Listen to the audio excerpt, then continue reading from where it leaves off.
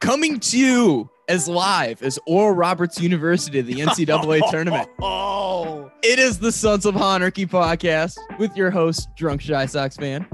and hot take Tommy. And why you got to go for my heart like that? I don't even like the Buckeyes, but I had them in my damn Final Four, you jerk. That's pain. That is total pain. It's so pain. Anyway, what matters most today is not Oral Roberts ruining my bracket. It is that we have the Dan Victor on our pod, and he's going to bring you the real takes from the minor leagues today. Sons of Honarchy's minor league correspondent, baby. All of this brought to you by my 401k. Thank God. I love it. I love it. How you guys been? Oh, doing great, Dan. Doing great. All things considered, I should say. But Wonderful. how about yourself? Living the dream, brother. Ooh, yes. What's new with you? Working out of town in South Carolina, near Greenville, actually. So when baseball starts, I should be close to the Greenville Drive, which is the Red Sox affiliate in A-ball. Ooh. That's right. They got the little Fenway Park there. It's really friggin' cool. I've been by It's it. I've never been in it. It's probably one of the best minor league parks I've been in, but the new Kannapolis one is no joke either. That's the real deal. I 100% heard. agree with you. It's incredible, Dan. I'm looking forward to hopefully getting to a game down there with you sooner than later. Yeah, man, you better come down. Absolutely. Absolutely. Well, first and foremost, I do want to say thank you for taking the time to join us today, because I know, even jumping through call hoops right now, and trying to figure out, hey, can Steve actually figure Zoom out is a pain in the ass to begin with. So I'm always glad to talk to you guys. we appreciate it, man. We really appreciate it. So we got Tommy sipping on a beer. Usually that's me. Yeah, that's your vibe usually. But I had to partake. It felt like we got a good guest on. We having a good time. It's a good Saturday. Beautiful outside in Chicago, actually. And it's also really the celebration of I got my first shot today for the Moderna, so I'm pretty excited about it. And I gotta have a celebratory sip. As a Moderna stockholder, I thank you. That is fantastic. I love that. I like Dan's thought process. That's good. That's good. Yes, I love it. Yeah, no Johnson & Johnson for me, I gotta say. I'll take whatever. But I bought 200 shares of Moderna when it was an IPO, so I got it for like $21 a share, and it's been COVID's been good for the stock. Yeah, it's definitely more than that, I'd assume. Well, cheers to that. Cheers to that. You're getting rich and I'm getting healthy, so that's good. That's two birds, one stone right there. We're enjoying a beer, and I'm sitting here drinking water, and I'm walking. I'm not doing the 108-mile thing. I'm doing a walking thing because unfortunately my weight has ballooned in the last couple of years, and I'm trying to knock it down. And walking is more my style. I'm doing the couch to 5K though, so I'm working up to running 5K. Heck yeah, that's awesome. Good for you, man. I mean, yeah, not everybody's gonna be like Iron Man, like Steve-O over here. I don't know if you've seen his he's got these tweets every other day that just make me feel like crap when he's out here posting his 6:15 miles. And I'm like, you know what, Steve, I got my dumbbells at home. I'll just be trying to make sure I'm not gaining weight over here. I'll just stay where I'm at. Steve-O and his humble brags. Here, I'm just going to post this. Yeah, I'm not gonna lie. I'm not the runner I used to be. That's the thing. So that's why I don't feel as bad posting them. Because I'll be honest. Do we want honesty hour here? I ran the Chicago Marathon at a 6:40 pace. So, oh my God. Okay. Are you from Kenya? I'm white Kenyan. That's what Oh my God. Jeez. Yeah, not quite. But a lot of high school running, a lot of college running, and I was young and dumb and still able to down 20 beers in 5 hours on the weekends too. Oh my God. You know, That's impressive. So yeah, my body slowed down a little bit. I'll leave it at that. So, well, you know what, Dan, first and foremost, we wanted to hop into this and give you a little hype because you are not just the man, the myth, the legend, as I always say when you come on to our podcast, but we have the baseball scout for Prospects 1500, writer for Southside Sox, member of the International Baseball Writers Association of America, fantasy baseball dominatrix, and minor league correspondent for the Sons of Anarchy, Dan Victor. Wow. Also, wow, I don't the know. biggest of the 108 tourney snubs, might I add. Yes. Boys, I feel like I failed. I couldn't believe I went down in the play-in game against a guy that I had really never heard of until then. I was kind of devastated by it. I'm not going to lie.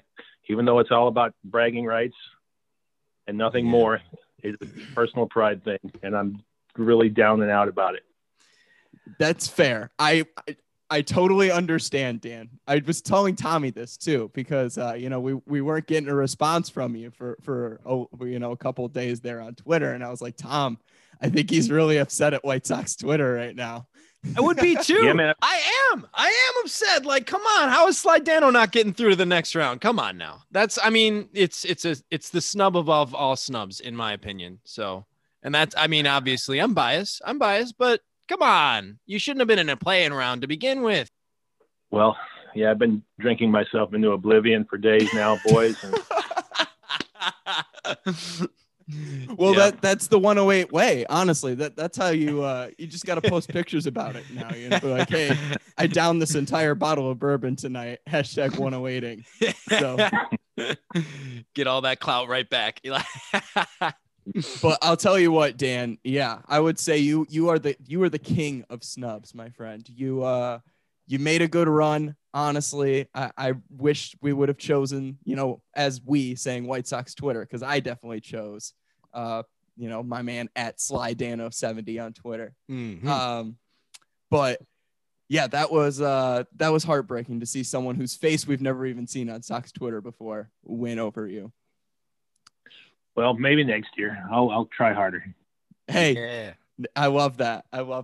And we'll make sure we get the full push for you next year, whether it's a play-in game or actually you being in the first round. So, all right. Well, Dan, obviously we've got you on here to talk, a little bit of baseball, because let's be real. Tommy and I like to bring a little bit of lightheartedness to the game and to talking about, our team and how they're doing and how they're going to do. But at the same time, we might not have as much insight and as much ability to bring analytics in as much as we would like to. Tommy is, in your words, wildly misguided, which is an understatement to say the least. And I like to just kind of sit in the middle here, this happy middle between I like to go to the games and drink beer, but I also like to add a little substance to my baseball talk. But you are the man when it comes to giving us substance, especially when it comes to our minor league teams. So first and foremost, I do want to ask, Tommy and I brought this up on our last episode, and we were talking about this catcher race that we have going on right now between Yermin Mercedes, Zach Collins, and Jonathan Lucroy. I want to hear your thoughts on that. I want to hear who you think is going to come out on top and why. I think, boy, that's a tough one. But I think that perhaps Lucroy is going to come out on top because Tony La Russa has always had a propensity to choose veterans when it comes down to making his roster decisions. And in the past, he did that with Oakland. He did that with the Cardinals as well. I mean, I remember at the beginning of J.D. Drew's career, he was having a hard time getting PT because he was the young player, and Tony was trotting some of the older guys and veterans around and putting them in the starting rotation rather than J.D. Drew. I mean, eventually the talent shines through and those guys end up working their way into the role. But I think LaCroix might have the upper hand at this point in time. Mercedes has done nothing. I mean, nothing as far as to eliminate himself. I mean, the guy can hit. He's always hit in the minors. And he certainly deserves a shot. And I know a lot of White Sox fans would certainly like to see him have a chance to swing for the fences over at the rate. But and then Collins, you know, he got $3.380 million when he signed his initial signing bonus, and you know the organization wants to give him a shot, I'm sure, and he's done well in spring training. So you know, he might have the upper hand based on the money. I think unfortunately the odd man out will be Mercedes, and it might be a trial run with LaCroix, and then Collins might get a shot. But it will be very interesting. I will be watching it with the same interest level as you guys. Most definitely. I mean, you don't see there's no chance that they're carrying 3 catchers, right? There's no way that they have Collins and LaCroix on this 26-man, right? Well, isn't Grandal a little banged up right now? A little bit. He's a little bit of, you know, this day-to-day stuff. I don't think he's sniffed the field at all, to be honest with you. But yeah, I know that he's been having a little bit of was it hamstring issues or whatnot with him? It sounds to me with Grandal, it's like the spring training injury in like major heavy quotes, where it's just like he's a professional. He'll just get his bats in later in there and then play 152 games in the regular season or whatever, or 140 games or whatever it's going to be. Just because, like, I mean, that's the way they do it sometimes. Is like they don't want to risk this guy. But that's what it sounds like to me. Or like it like the pitcher's injury, where it's like, okay, they're not actually injured, but we're gonna rest them so that when we get to the playoffs, we can use our big guns. Sounds like that to me. Yeah, okay. In correction, it's his right knee. It's his right knee that he's got injured. So go ahead, Dan.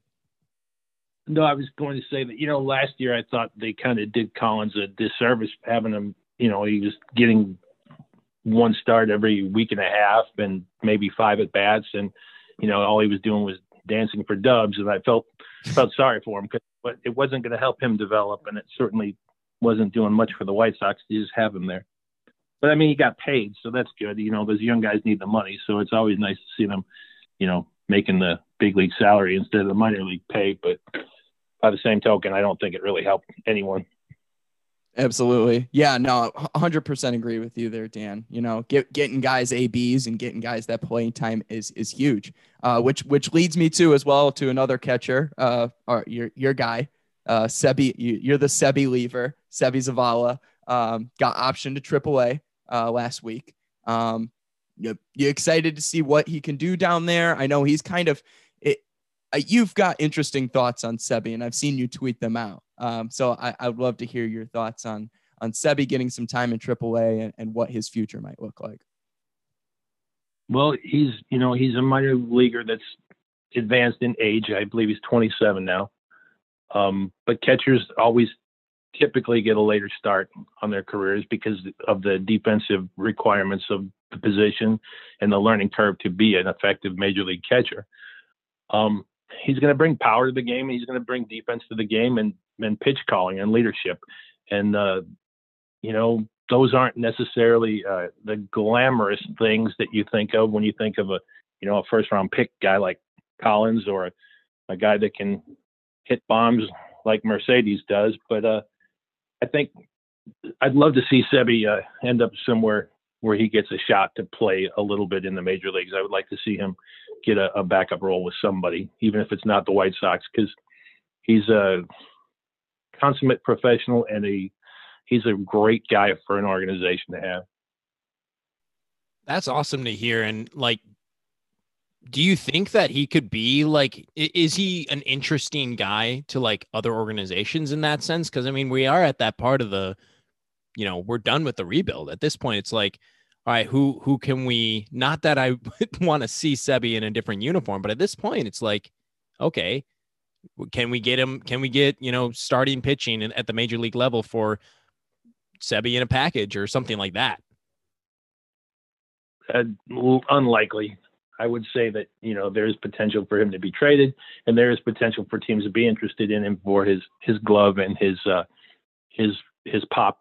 But if he gets to AAA this year, which obviously he's been optioned, I mean, when he gets to Charlotte after this whole COVID thing is settled and they figure out when they're going to start up, I'd like to see him take a few more walks, don't be as aggressive, as far as the swing and miss is concerned. And the bombs are going to come naturally to him because he's got power to burn. But I think the big caveat for him right now is his hit tool and the strikeouts. Yeah, that makes sense. And, that's what that's what most of the major leagues is struggling with too, though. So I can't really complain.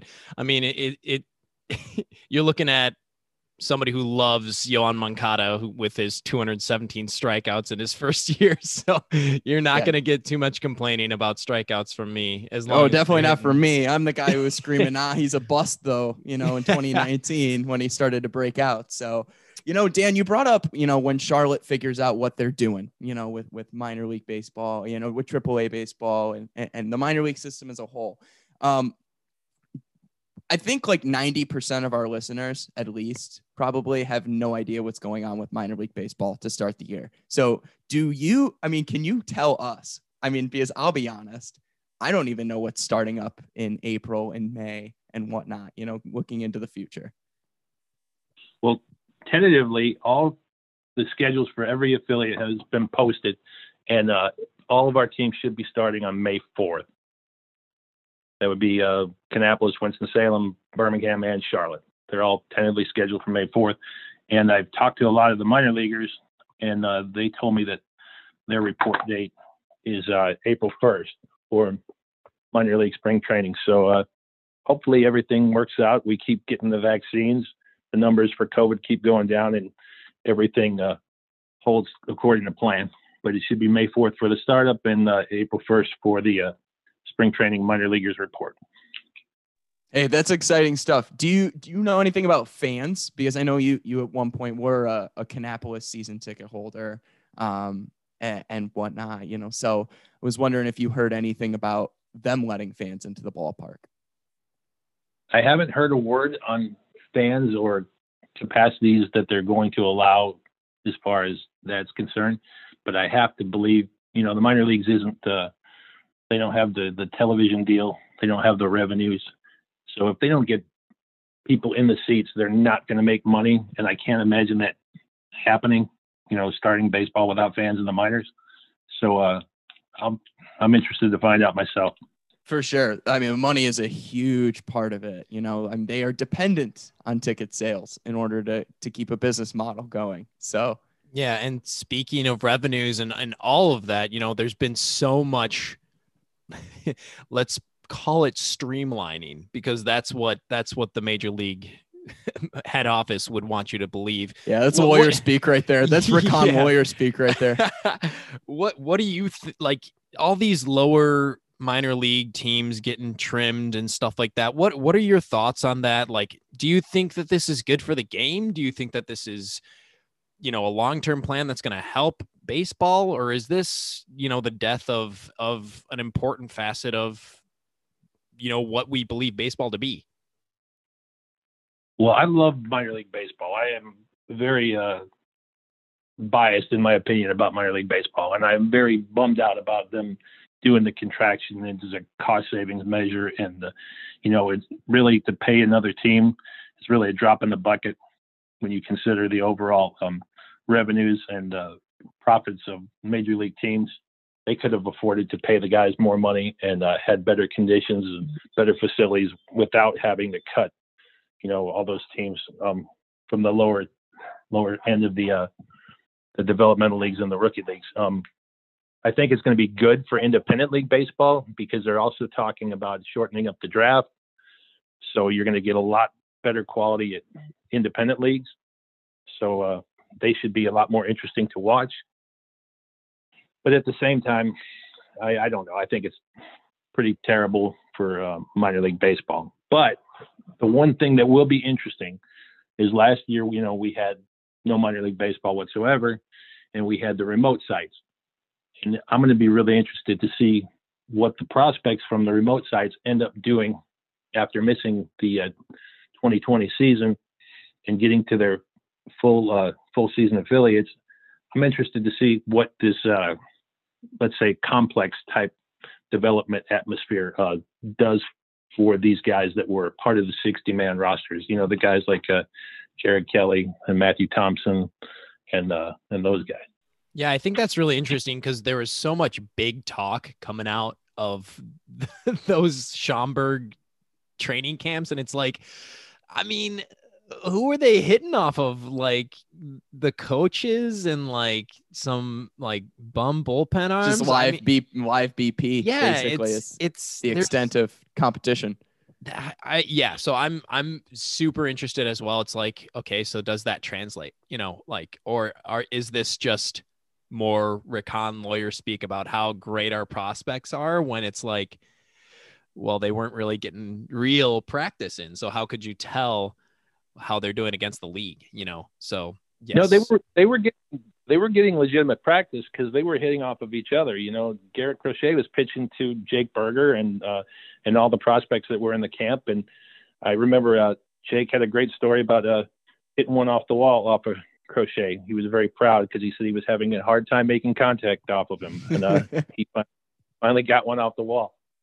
But so they definitely, they had quality competition. You had, A-ball level guys pitching to AAA guys and AA guys, and they also got to feed off of each other. The more experienced guys got to explain their thought process as far as at bats or on the mound, and they got to pick each other's brain. And I think it might be really good for them, but I don't know how sparse the at bats were.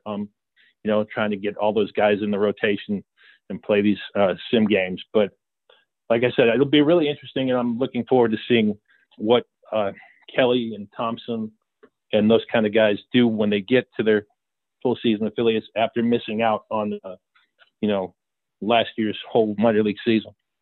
For sure. And you're, especially as someone who pays such close attention to minor league baseball, like I think it's got to be even tougher now as, someone that's looking at prospect lists and seeing, missing a whole year of development. You're like, hey, where's this guy really going to be? Like, I think that's kind of the big question, especially for a lot of us fans. So I got to ask you on each level, A, AA, AAA, who do you think is kind of the guy that's going to really stand out this year and make waves, kind of like the Jonathan Stever type of player for the White Sox, or who's another guy that climbed the ranks quick? I mean, even Crochet, right? I mean, yes, he was a first round pick, but I mean, he came right in and made an immediate impact. So who do you think are those guys that could really make some waves and hop some levels this year, Dan? That's going to be so interesting because I was thinking about where guys are going to be assigned, because after missing last year, the guys from the Arizona League, they didn't get to move up to Great Falls for a half season. So, guys like DJ Gladney that I thought would probably spend last year at Great Falls and then come into full season this year is probably going to come to full season Kannapolis this year. And, after missing rather than through the natural step-by-step, rung-by-rung approach that they seem to have laid out for him. I think that he might struggle. He had a very high K rate in the Arizona League and then was not part of the 60-man group. So it's going to be a pretty aggressive assignment for him to be in Kannapolis this year. I think he's got a real positive future ahead of him. I think I'm really looking forward to Jared Kelly. The guy is unbelievable. That entire Kannapolis pitching staff should be amazing this year. We should have Kelly. We should have Thompson, Dahlquist, Isaiah Carranza, who is coming back from a TJ procedure, and maybe even Norge Vera. So the Kannapolis team is going to be probably just loaded with talent this year. On the offense, they should have Chase Krogman, DJ Gladney, Tyler Osick should be back, because I'm assuming they're going to want him to catch, every day. So, and rather than promote him and have him catch every day, I think he's probably going to start in Kannapolis and catch, and then they're going to see how that works, and then maybe promote him after the All-Star break. But it's really going to be interesting, the assignments. It's hard to even figure out who's going to be where. But, for sure. Yeah, that's high A. I'm sorry, go ahead. No, you're good. I'm just saying that's super exciting with Kannapolis. Like all of those guys being at the low A level. That was and a lot of the name possibility drops. to see all those names playing together. So some guys that could really break out. I was reflecting on this. I was kind of looking through some old photos, and I had some photos from when I was down in the Carolinas and went down to Birmingham in the summer of 2018. And I was looking at the starting lineup from that day from Winston-Salem. And it went Gonzalez, Forbes, Blake Rutherford, Mitch Roman, Gavin Sheets, Yermin Mercedes, Laz Rivera. I can't even read the second to last one. Yazari, Irizarry. Oh, Jason Irizarry. Yeah. And then Zach Remillard was in left in the 9 spot. So it's just crazy to think all those names are names that we're seeing in spring training now. I know, right? It seems like it moves quick. And then you realize that, that Zach Collins was drafted in 2016, and it seems like it was yesterday. Absolutely. So hit us up with you were about to hop into high A ball and then moving forward from there. Oh, but even in Kannapolis still, we're going to have probably Benjamin Bailey, Rodriguez, Brian Ramos, maybe James Beard. Harvin Mendoza should be there, and who knows where they're going to start Elijah Tatis. Oh my God, I said Tatis. That was a joke we used to make when we would when we played fantasy baseball in high school. We'd go out to the Sox game and we'd hear someone explaining to their girlfriend, the game, and mispronouncing names, and Tatis' father was playing, and we were listening to the guy in front of us say Tatis, and we kept that obviously for about 20 years.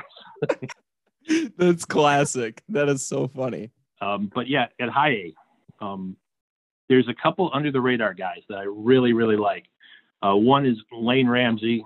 He's a relief pitcher, but this guy, he's just a mountain. He is 6'9". He's got long arms, long legs. He throws from a high 3/4 delivery. With extension, so it's like downhill, and he's probably, it would probably seem like he's standing on a little league mound with all of his extension, throwing from 45 feet away, and he touches 97 frequently. He owned right-handers at Kannapolis when he was there in 2019. Statistically, he was good, but he just dominated right-handers, and lefties kind of feasted off of him. But he's working on a split finger pitch for an additional weapon against lefties, and I am interested to see how that works for him, because with his height and his delivery, I think that they're going to coach him into 100-mile-an-hour with regularity.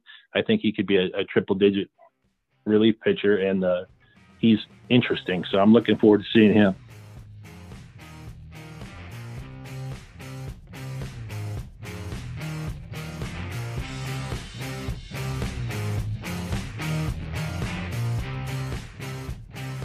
We're back. We are back. So, hey, we're glad that we're able to finish up this call, though. So, and I'm glad that you got a haircut, and I'm gonna need a haircut soon. Keep your eye out on Twitter, by the way, Dan, because there's gonna be a big thing coming up with my upcoming haircut. Oh, really? Indeed. I won't spoil too much. So it'll be recorded though. Let's put it that way.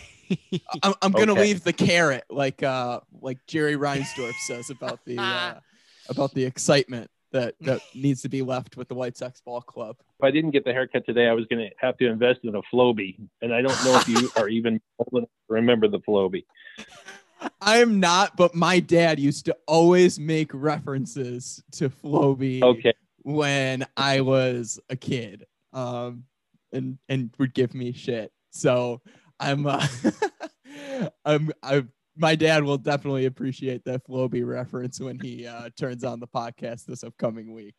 So you were talking when we left you for just a minute. You were talking about High A with Winston-Salem. So I'm going to let you pick up where you left off.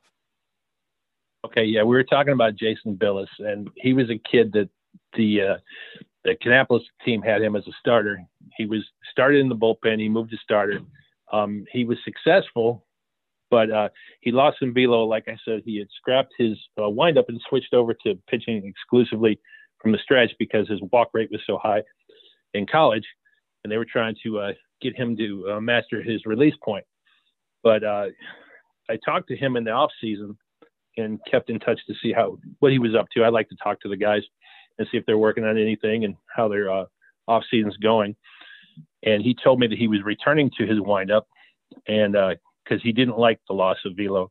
So he's a kid that might be touching high 90s and even maybe pushing 100 if he gets it all back.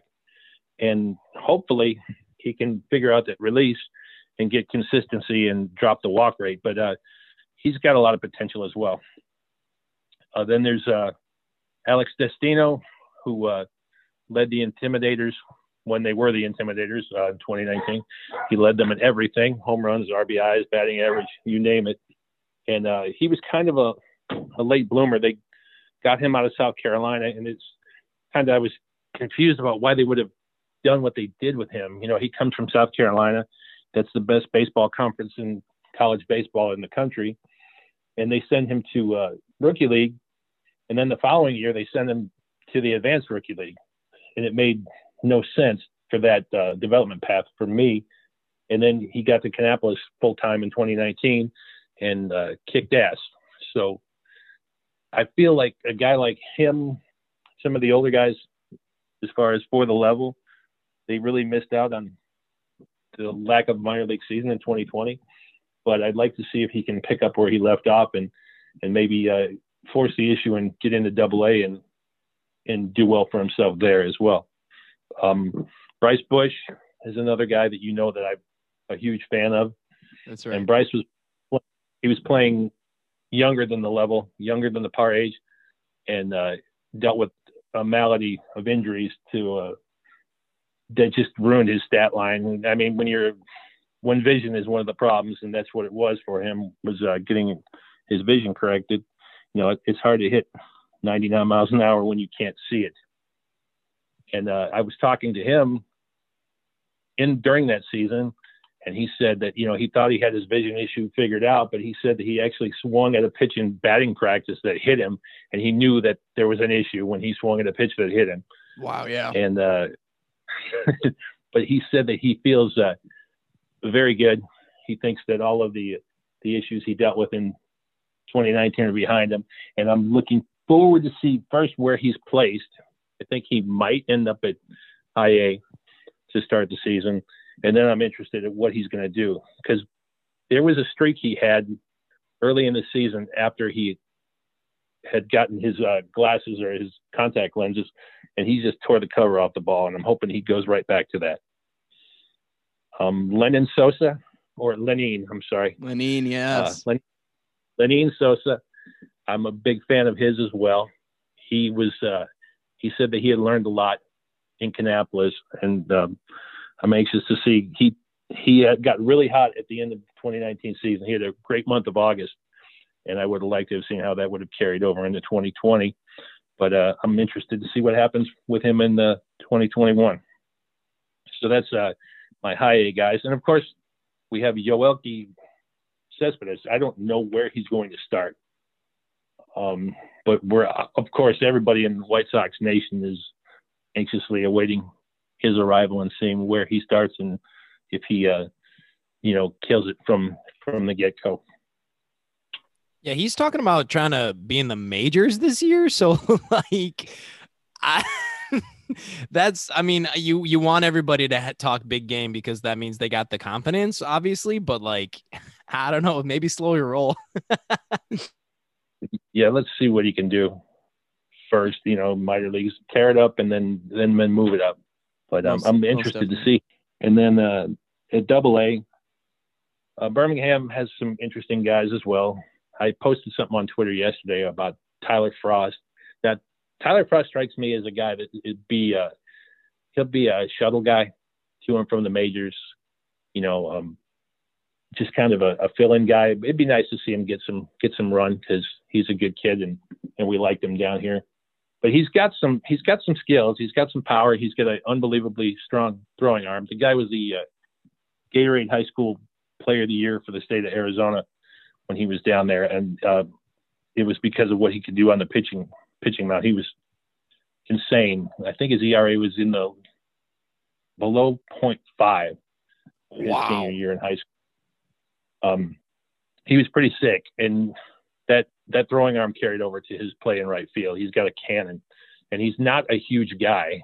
He's a really low body fat, got a wiry build. I mean, he's kind of Bruce Lee-ish in his build. He's just a piece of muscle and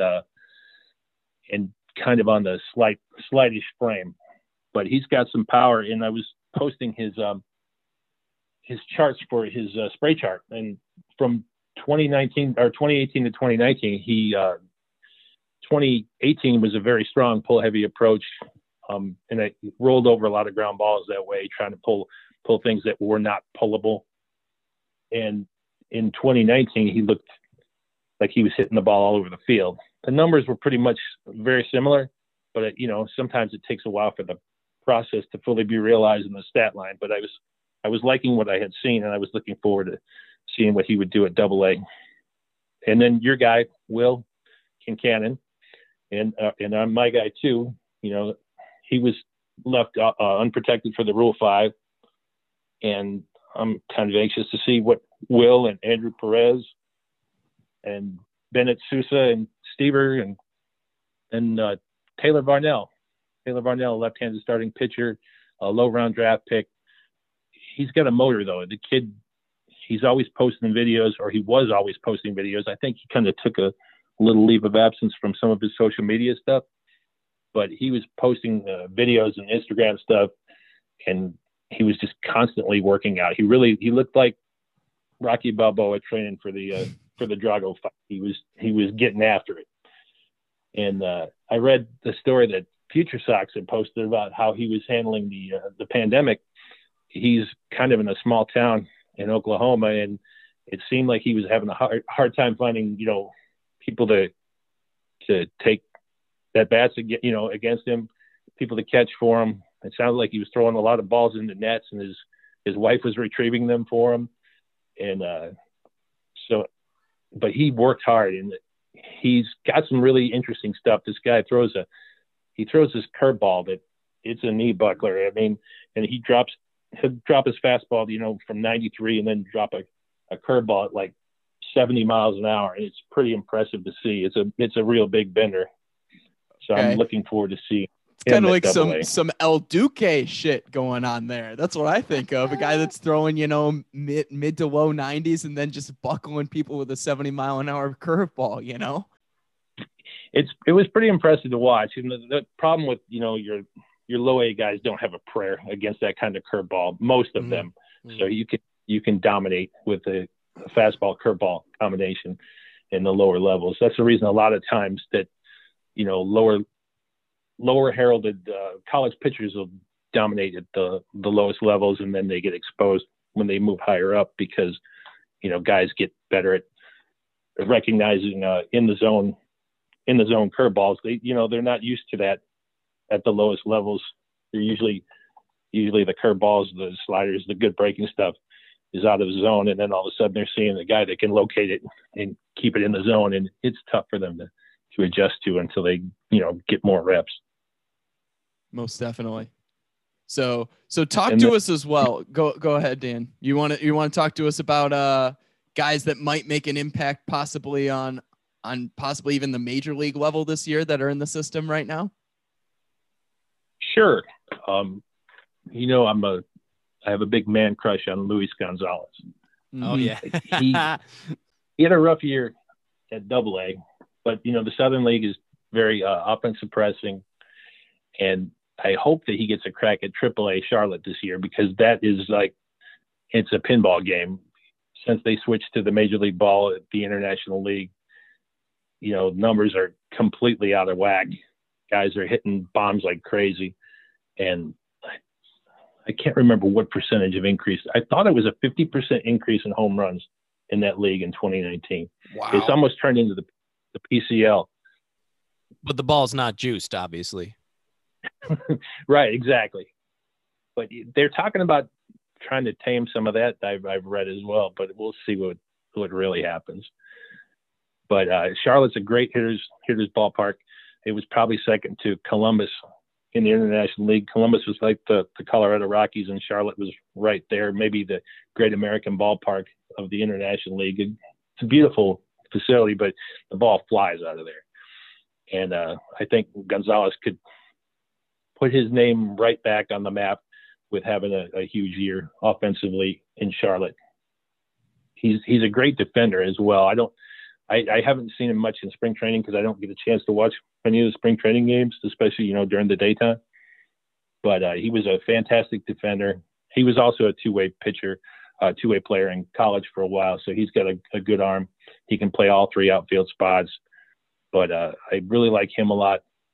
I'm interested to see what they're going to do with Mike Adolfo, whether he's going to go back to Double-A or whether they're going to put him in Charlotte.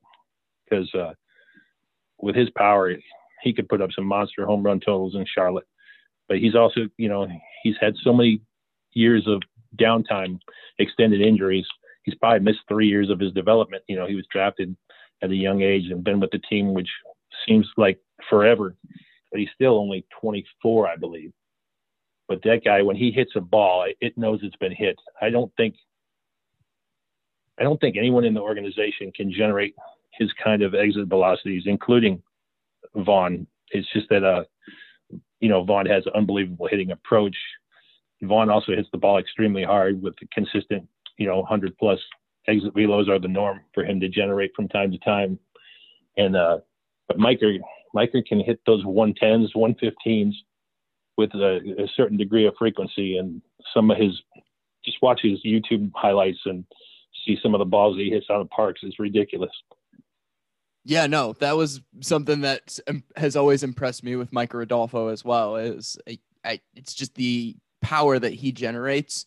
It is insane. It's uncanny. So I know you mentioned Andrew Vaughn too. I got to ask you about Andrew Vaughn, Dan. And I was very, what's the right word here? Hesitant about Vaughn being up this year and the kind of the message the front office of the Sox is kind of feeding us fans in regard to, hey, this guy's ready. He's going to make an impact on the major league level in 2021. I know you have a lot of great things to say about Andrew Vaughn, and obviously he has a ton of upside. There's a reason why he's a top 20 prospect on every, even top 15 prospect on nearly every single list that you look at in Major League Baseball. I want to give me maybe some rough projections of what you see going on for Andrew Vaughn this year. Okay, rough projection. I would say he exceeds 275 batting average. Ooh, he exceeds 20 homers. And, RBIs are hard to gauge with that lineup. He could be hitting a lot of times with no one on because of the guy hitting a home run before you. But I'll say 70 RBIs. Yeah. I mean, and RBI for me is an irrelevant stat when it comes to individual, sure. But a guy batting 275 and 20 homers. And that's now, Dan, are those like per 150 numbers or like, what are you thinking here? No, when he reaches his peak, he's going to be he's going to be a consistent 300 hitter with 25. See, I maybe lower rate his power. I gave him a 60 grade on power, and I saw a lot of guys hanging a 70 on him for power. I think he should be good between 25 and 30 homers consistently. But then again, he's never had his crack at hitting the Major League Baseball. That's like hitting the Super Bowl. So he might be all over the place. I mean, he might be dropping bombs like crazy. That one the first one he hit in spring training was insane. He short-armed it. He kind of tucked his arms in and kind of alligator swung, T-Rex arms, didn't even get full extension, and left the bat at 108 miles an hour, and it was a rocket. And then the one he hit, was it 2 days ago? Yeah, that thing that's was right. A moon. That was a bomb. I mean, it was super. It was unusual because he normally doesn't hit these big towering fly balls. He's more of a 2-iron guy, you know. Really hits it hard and more on a line drive trajectory. But that thing was a monster. It was a prodigious shot. Most definitely. And I was super impressed with that first home run too that you mentioned, Dan, where he saw the pitch. It was hitting the top inside corner of the strike zone, and he tucks his hands in and he still gets all of it. Like that sold Andrew Vaughn for me. Like I was just like, okay, he can do this. Like he's got the bat to ball skills that everybody's talking about that I haven't been able to see yet. And I mean, your projections there for this season I think are super high on him. Like I'm really impressed with like that idea, but like, I mean, give us, the last 10 years of DHs in White Sox history. And I think that might be part of my hesitation too, is I'm just so like, oh God, here we go again. Like another White Sox DH, another ill-prepared like DH, So I see him at peak. This guy's going to hit 300 with 25 to 30 homers and driving 100. And I think he'll do it for years after years. For sure. He's a top 20 prospect, and his value is 100% driven by his bat, and that's just how impressive his bat is. Typically your fantastic starting pitchers are there in the top 20 prospects, or your outfielders or shortstops, that are 5-tool guys that can run, hit for power. Vaughn he's strictly a bat, and to be ranked that high as just a bat with a first base defensive profile says a lot about the bat. And I think that's what I'm nervous about, and a lot of people are nervous about, is like, why are we putting him into a DH role right away then? But if it's just because his bat's that good, then I guess that's fine, right? I mean, and we do need a DH, so what's the harm in it? Or I guess what I'm really getting at here, Dan, is do you see the harm in putting him in that spot and just being like, okay, if you're a bat heavy guy, bat first guy, then be bat first and be a DH your whole career? Does that limit him, you think, at all? Or do you see him going to be a first baseman or like a corner outfielder at some point, or catcher? I guess it was the other one at some point in his career. No, he'll be a first baseman at some point. But I mean, you have the reigning MVP standing on first base right now, and he's also Abreu's kind of the heart and soul of the team. So he'll get his shot at first base. But I know that. Not from talking to him, but I just know that the way he's wired, that he wants to be in the big leagues and he wants to contribute. And I'm sure that he would have no problem being relegated to full-time DH and waiting for his opportunities to play in the field as well. For sure. You want to talk about guys who've fallen off? Sure, absolutely. Yeah, let's do that. Let's do that. So, Dan, I got to ask you, when it comes to you ultimately like bring this hope and this optimism back into, the minor league system for me, because like you have so many great things to say about these guys. And a lot of times it's guys that I've heard very little about, but then I think about, guys in the system, like the Blake Rutherfords and the Alec Hansons and the Zach Birdies of the organization that are still here. And then you follow that up with guys who maybe either touched the major league level a little bit or were prospects and we gave up on them. Guys like Chris Bassett, Marcus Semien, obviously the big one, Tatis, who have blossomed elsewhere. I got to ask you, is this like an indictment of the White Sox minor league development? Is this bad luck? Is this something that happens everywhere and it's just, so prominent to us because we're White Sox fans and we're all negative? Or is this just, I got to ask you, what is this? Is this an indictment of the White Sox, minor league development, or is this just, normal? The White Sox development and drafting was absolutely abysmal up until I feel like they turned a corner right around 2016. And that coincided with, making the Moncada trade shortly after, making the Giolito trade shortly after. And, some of our stars, they didn't come originally through our system. So, I mean, obviously we did well in recognizing what was there to acquire these guys, Eloy, Cease, Moncada, and Giolito. But, we didn't draft any of them. So, you can suggest that maybe the drafting is still lackluster.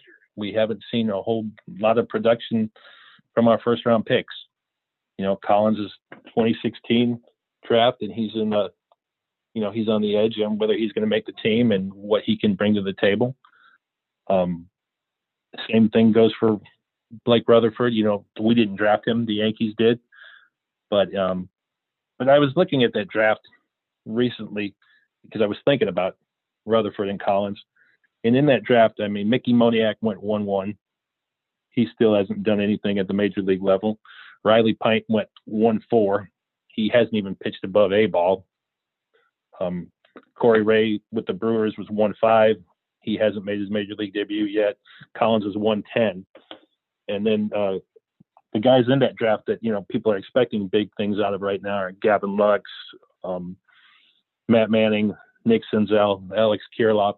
But, none of them have really made a huge impact at the major league level yet. Some of them have torn through the minors. But so I guess we can't really rule them out. It would be nice to see them putting up monster numbers at a level, one of the affiliates, and then us being hopeful about what they're going to bring to the table at the major league level. But I wouldn't write any of them off yet. Now, as far as the development is concerned, after we get these guys in the system and in the fold, it's I think it's improving. That's all I can say is I think it's improving. The White Sox have made a tremendous effort to draft not only guys with great baseball skills, but they're trying to draft guys with high motors, guys that really want to learn, guys that are going to work hard, do what it takes to get to the next level. And I think that is a big part of the culture of winning. You can draft a guy that might be able to throw a ball through a brick wall, but he might be kind of a goofball that thinks he's going to get there on his talent alone without putting in the work. And it seems like most of these kids in the White Sox system are willing to do whatever it takes to get to the next level. So I think it's improving. In addition to that, I think I feel like there's this like mantra of well, the Sox, they don't know how to, develop position players. They can only develop, bullpen arms and catchers too. Like those are the only ones that I feel like anybody ever talks about the White Sox being able to do. Do you think there's any market improvement, or do you think it's more of like what you were saying, that they're not just drafting athletes anymore, they're drafting people with baseball acumen or whatever? Is that kind of the trajectory still, or do you still think that you can pigeonhole the White Sox as only able to develop these two positions or whatever? I think that Matt Zaleski is a genius when it comes to pitching. And I think that him being in the minors and helping the guys reach the majors, and now, working with Ethan Katz, I think that we're going to see great improvement from our pitching at the minor league level. It's hard to judge position players. I posted something the other day. It was the 1999 draft look back. The White Sox had 4 first-round picks if you include the supplemental draft, and they bombed on all 4 picks. I mean, it was just garbage. The Orioles had 7 picks that year, and 6 of them were complete bust-outs. And the Padres had 6 and went 0 for 6 on every one of their picks. They were just junk. So we're talking about 17 first round or supplemental first round picks in the 1999 draft, and one of them was an impact player, and it was Brian Roberts for the Orioles. So, to a point, the MLB draft is a lot more of a crapshoot than the NFL or the NHL or the NBA. So I can't 100% pin it to development or drafting, because there's so much more to it. You know, a guy can dominate high school baseball. You know, he could hit 500 and hit a dozen home runs, but he might be completely confused when he sees a guy that can throw an end zone breaker and guys that are sitting, you know, 93, 94. Because you're not going to see that in high school, you know. But with all these travel ball leagues and these elite traveling teams and programs, they're getting better at recognizing things. So I think they've gone leaps and bounds since 1999 in the draft I was referencing. But it's still an art. For sure. And even with, I mean, Tommy was talking about drafting athletes. I mean, even guys like, I remember when the White Sox drafted Courtney Hawkins, you know, the guy, right, you know, doing, you know, backflips for MLB Network after he got drafted, you know, oh, this kid's an athlete, you know, oh, he's got it all, you know, he could be a 5-tool player. But yeah, I mean, I think you said it really well, Dan, is that doesn't necessarily equate to baseball talent, baseball IQ, you know, the ability to, you know, make adjustments as needed. What, you know, the learning, you know, what their, you know, learning process is, what they're like, you know, in regard to development, what they're going to develop into. And yeah, it can be extremely hit or miss. And yeah, I don't know. I'll be honest, I've always been super critical of the White Sox in their prospect development, or at least like recognition, you know, of talent. Cause I think there's so many guys who've went elsewhere. At least we've seen in the last, and I think this, as you said, it's getting better. It's getting better in this area, but I've seen so many guys, you know, like, I swear we're just kind of like the stepping stone for guys to go to the A's. Like the A's have been that team to kind of screw us over. You know, we've got Bassett, Wendelken, Simeon, and then, you know, on top of that too, like I know so many White Sox fans are still bitter over Tatis. I mean, we would have never been able to lock him up long term with Jerry Reinsdorf's way of handling contracts, and luckily we have Tim. But yeah, all that being said, you know, I think you said it well, is that I think White Sox fans are very caught up in the early 2010s of poor drafting and development. And luckily we have a lot better future ahead of us, for sure. Well, it's really an art. The whole drafting process is an art. I mean, Bellinger, you know how many homers he hit his senior year in high school? I do not. 0. That's crazy.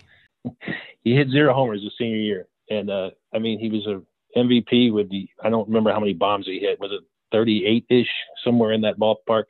But, I mean, he's a perennially good, annually good for 30 plus. And he hit 0. So that's a forward-thinking person, you know, that steps up and grabs a guy like that. And then they turn him into what he's become. And let's just hope the Sox can do that with their guys. And they sure have a good foundation with some of them. You know, Jared Kelly,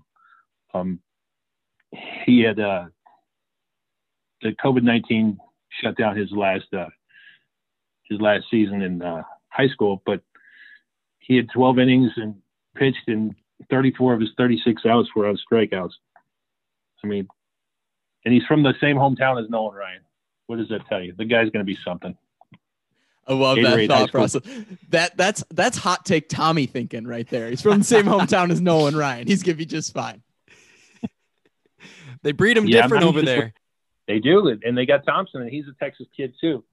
So, and I've talked to some of the guys in the organization, you know, the catchers and teammates and stuff for him. And they said that Thompson's stuff is right there on par with Kelly. So I'm looking forward to seeing them at Kannapolis when we got those two in the starting rotation. What we really need is like the stars to align the same way that they aligned on the day that both Frank Thomas and Jeff Bagwell were born. It's like we need some of that juju in the White Sox organization. Were they actually born on the same day? The same exact day. I found this out. I don't know. I read this like a couple days ago, but yeah, Frank Thomas, Jeff Bagwell, exact same day, year, everything. Like just something happened in the skies and then 2 Hall of Famers were born. And I just feel like we need that for the White Sox to like, like save the organization somehow with like the stars aligning over Cuba and Marco Patti being in the right spot with the moon shining on him. And then he meets the right guys. And all of a sudden, we got like Jose Abreu 2.0. And I'm just saying, I don't know if I'm smoking something over here, but I feel like that's you might be. You gotta be you're holding right now, Tom. I need what you're on. So I gotta ask you, Dan, transitioning to major league side of things. I want your quick prediction real quick on how the Sox are going to do this year. The hopes are high on the South side, and I need to know that this isn't just all talk, or if, really we got something to look forward to this year, possibly, not just a division contender, but more than that. I think they're going to get 90 wins. It's good. Yeah, I think they're going to get 90 wins. I don't know what that's going to lead them to fall in the standings, but I'm thinking 90 wins is definitely doable. I'd live with 90 wins. How about you, Tom? Isn't that I think that's what the over-under is at right now, right? Like, or it was earlier in the off season. So if that's like, I mean, let me put it to you this way, Dan, because this is what Steve made me do. Because I think I said somewhere around 90 wins, and Steve was like, "Oh, come on, you got to go over or under because you're not going to push it at 9." So what if you had to say if the over under is at 90 wins, would you say over or under, Dan? I would go under, but only because my original thought was 88 wins, and so if I'm going to have to make a bet and go out on a limb, I'm going to go with under. That's funny because I feel like I was in the same boat where it's like, a 90 win team, you have to be really, really good. So, and there's some thumpers out there in our division. So I don't know. I'm with you. I don't know if that's pessimistic of me to say I think they're going to win 88 games, but around White Sox Twitter, it certainly seems like I'm being a pessimist when I say they're going to win, the more wins than they've won in the last like freaking 5 years. So I don't know. I'm with you though. But the one thing is they're going to hold leads. If they're winning late in games, they are always going to, their percentage of winning and converting on games that they're ahead after 6 innings is going to be insane, because I don't see this bullpen dropping the ball very often. I don't either. It's definitely a strong point for this team, especially when you throw Kopech and Crochet in there. It's nuts. You've got middle relief, you've got end of the game relief.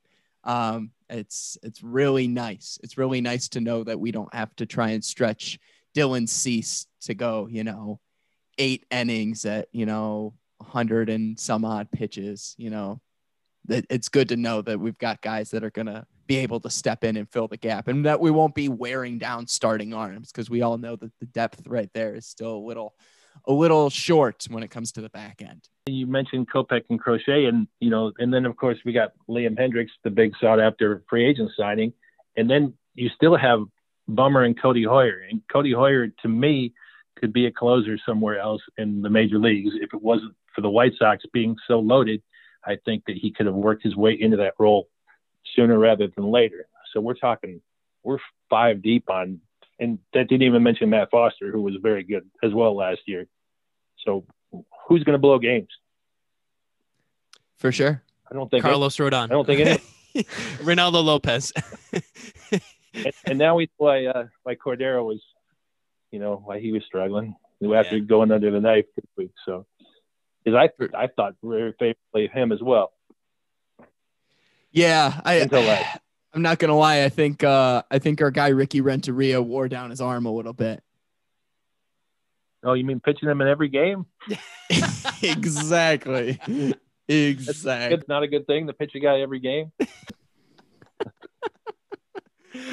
Yeah, no, I would say that's not a smart move if you want your guy to be, effective down the long stretch. It's kind of like what happened to Cishek before he came to the South Side too. So, hey, when Cordero pitched in Charlotte, in 2019. That was the year they converted to switching to the using the major league ball, and his ERA I want to say was below 2, and that's absurd for that ballpark using that ball. And I thought really favorable, and he had a great 2019 call up. I just think he was probably just abused and put in the wrong situations that didn't optimize his effectiveness. Hopefully he comes back strong after his surgery, because I think he's a decent bullpen arm. Absolutely. I mean, when you're throwing, a fastball that hard and you got a nice little sinker action as well that's going on with him. I mean, he throws heat, and he's got some good stuff, a lot of movement on his pitches. So you don't think it was the sleeve rolled up, like cut off circulation or anything like that, right? Like, of course, it's tough to say. It very well could have been. Oh shoot. Well, Tom, you got anything else?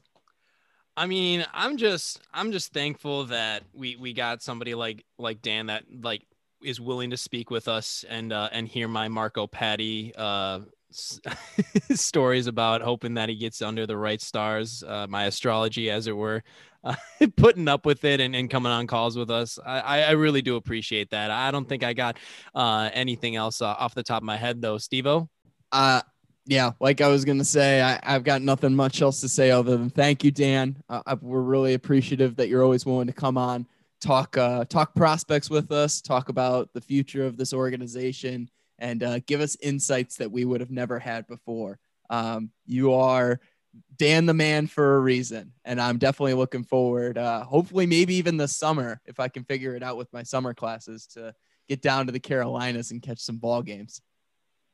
It sounds great to me, and thanks for having me, and I appreciate you dealing with my haircut situation and my dog whining at the door while I was trying to talk to you guys. But no, I appreciate you guys giving me the opportunity to talk to you. I always love talking about our guys, and I like notifying you guys about people to watch that maybe aren't on the national media's radar, because I like to give those guys some pub and some credibility, because I think they deserve it. They work hard, and usually if you don't get drafted in the first round or second round, people kind of leave you out of the picture. For sure. And hey, we're kind of like that when it comes to White Sox podcasts. We're definitely not the first or second round choice draft picks of White Sox podcasts. So hey, keep in touch with what's up, Dan? But you're moving up with a bullet. Hey, we're trying. Absolutely. Take care, guys, and I'm looking forward to seeing you, and hopefully you come down to we can do some minor league ball games this year. Absolutely. Looking forward to catching some baseball and sharing some bourbon with you again. Sounds great. Do me a favor though, Dan. Don't drink him under the table this time. You know what? I gotta give him some props though. He's a smallish guy. I got him by several pounds. I don't even want to go into how many, but I'm basically 2 Steve-O's, and he can hold his own. I'm not gonna lie, for being a little runner guy. A little runner guy. I love it. We got to get that on his profile. Well, hey, Drunk Shy Sox fan here for a reason. @ Drunk Shy Sox fan. And make sure you guys, obviously, you know who we are. We're the Sons of Honarchy. Find us on Twitter. Find us on Instagram as well. We're on Instagram. And then you can subscribe to our podcast anywhere. Please follow our guy, Dan Victor, on Twitter. That's @SlyDano, DANNO 70 on Twitter. Great insight into our minor league boys and what's going on outside of just the major league scope. So thank you, Dan, so much. We really appreciate having you on, man. Thanks, guys. Take care. Of course. We'll talk to you soon. Let's wrap this thing up. In Han we trust. Spend the money we must. Hey, have a good one, everybody.